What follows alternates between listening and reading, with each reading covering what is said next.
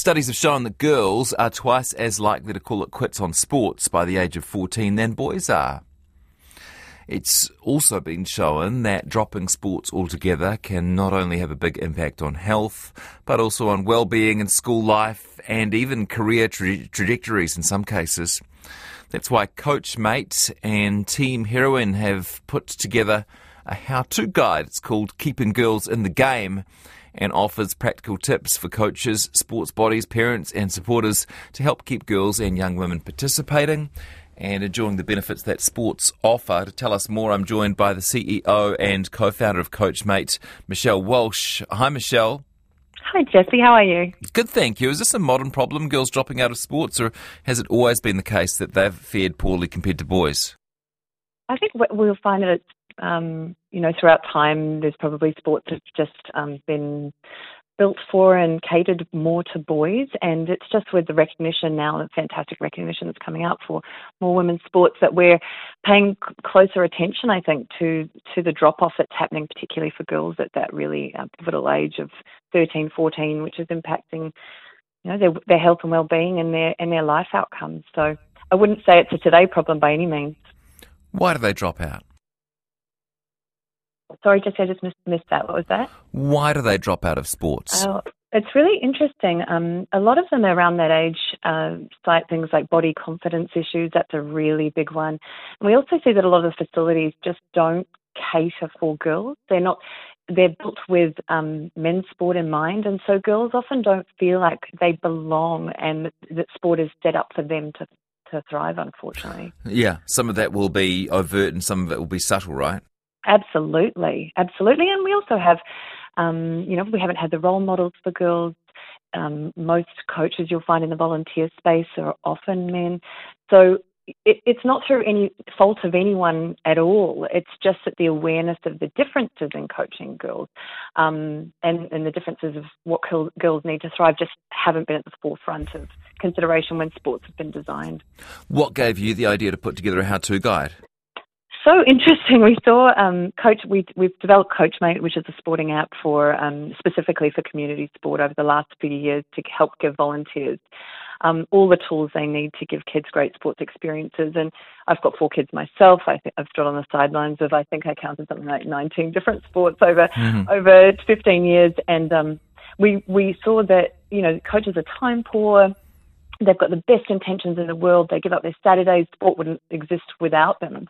We need them. They're extraordinary, but they may not always have the tools they need to create great sports experiences. And when we started digging into the creation of that, we saw this shocking statistics around young women and girls and thought, I think we can do something about this. What if we can arm these amazing volunteers with some more tips on how to give girls a fantastic experience? Because at the end of the day, most girls stay in sport because of the fun and the social aspect and having friends outside of school, and because they love seeing their friends and feeling great about themselves. It's not to win.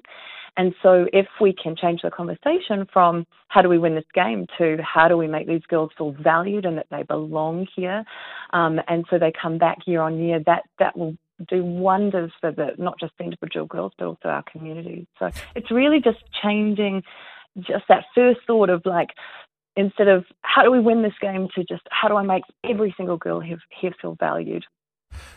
Should they coach young women and girls any differently than they coach boys? It's really interesting. I think, firstly, it's okay to recognise that there is a difference between boys and girls. And a lot of the things we talk about do absolutely relate to boys too. It's just that girls, as we said, they leave at double the rate of boys, and historically haven't been set up for girls to thrive. So firstly, the most important thing to think about is that it's fun and positive experiences first. Our number one aim is to keep girls in the game. So if that's your very first thought, you might think when you're coaching kids or managing them or your parents, how do we make sure this training and this game feels really fun, and that maybe I've high-fived every girl and called their name out so they know that they're seen and recognised. The other big one, of course, is making them feel comfortable in their skin. We see 68% of girls cite body issues around that really pivotal age. So what are the uniforms like? Are they made with comfort in mind?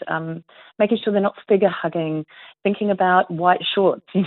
Menstruation is a real thing that happens to girls at that age, and wearing white shorts can be a huge issue for young women. That's the last thing you want to think about when you're running out on the field. So some other things you can do is make sure there's inclusive language. So instead of "come on guys," it might be "hey folks," come in, or refraining from language like "oh, you threw like a girl," things like that. Also, other really easy ones are talking about female role models rather than just men's role models. And of course, there's the safety considerations too, like for clubs and administrators, how do we make sure the fields are safe, that there's lighting, that the bathrooms are well equipped, training time isn't too late. Those sorts of things that help make a girl feel, again, safe, and that it's been made for her in mind, with her in mind. Yeah, there's an interesting point you make, a fear of being judged. 68% of girls said that a fear of feeling judged prevented them from taking part. What's going on there, and how do we address it? I think it's some of those things around the comparison of girls to other girls, and again, it comes down to body. I think it's really important as parents and coaches and administrators that we just refrain from talking about girls' bodies unless we're talking about strength and well-being. Everyone should feel like they have a place in sport. Absolutely everyone. All of us benefit. Like, I think the statistics around your ongoing benefits through life by staying in sport are just you just can't ignore them. You have better career trajectories, less likely to smoke, teen pregnancy, drug use, all of those things. So again, just coming back to making them feel like they belong there, that every body shape and every type is okay and that they have a place.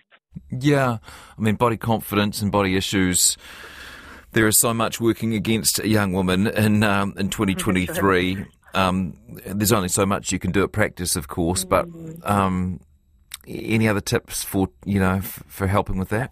I think it's funny. I think one way to, and you're right, it's not our job to do all of that for sure. But if you call out, if as a coach or as a manager or as a parent, you consciously take time to call out any achievement from every girl. Think, hey, this week have I mentioned, that have I said something positive to Sarah, and so that she sees that she had a contribution. That helps balance the body confidence. Like I say, it's not your job to give them confidence in their body, but if they feel like they're contributing, they'll feel strong and important, and then slowly, that becomes less of an issue for sure. And the benefits of keeping girls in sport? Wow. I think we talked a little bit about that. I think it's really important for girls to have a network outside of, I think, school and other environments. And I think and this is the same for boys as well. And I do want to really reiterate that keeping all kids in sport is fantastic for their life outcomes. Like we said, they have better test results, better confidence. I know, Jesse, you've got kids too. You've probably seen it, that what a coach can do for a child's self-esteem just by making them feel seen. And that carries on, that impacts how they feel about school and how they feel about their life and their sort of their goals in life. It's amazing. I don't know about you, but I've just seen some extraordinary changes in my own kids through having a coach, somebody out of their immediate family network recognize something in them, and you see their little chest puff out, and all of a sudden, school feels a bit more fun and they feel more capable. So I think that's the other great thing to reiterate is for those wonderful volunteers that go out there week on week and give up their time, you are making such a huge impact. Like, it's not about winning, or it's not about satisfying the parents about how a game result goes. Like, you are really, really impacting those kids' lives, and the longer we can keep them in, the more we focus on how do we get them back next year, the more we can do for them as individuals and as in our communities. So good stuff. I'm very passionate. Yeah, love it. Where can people find the guide? Just go to CoachMate.sport, little plug there, and you'll find the guide. There's a great cheat sheet in the back for parents and administrators and caregivers. There's some great one-pagers of really quick and easy things you can do to immediately impact next practice, and then hopefully, the long-term outcomes of all these kids. Well done. Nice to talk to you. Thanks so much. Thanks, Jess. Thanks for your time. Michelle Walsh, who has published a guide for coaches and parents too, I guess, how to change up the way you administer and coach sport to try and lessen the likelihood that girls will drop out at a young age.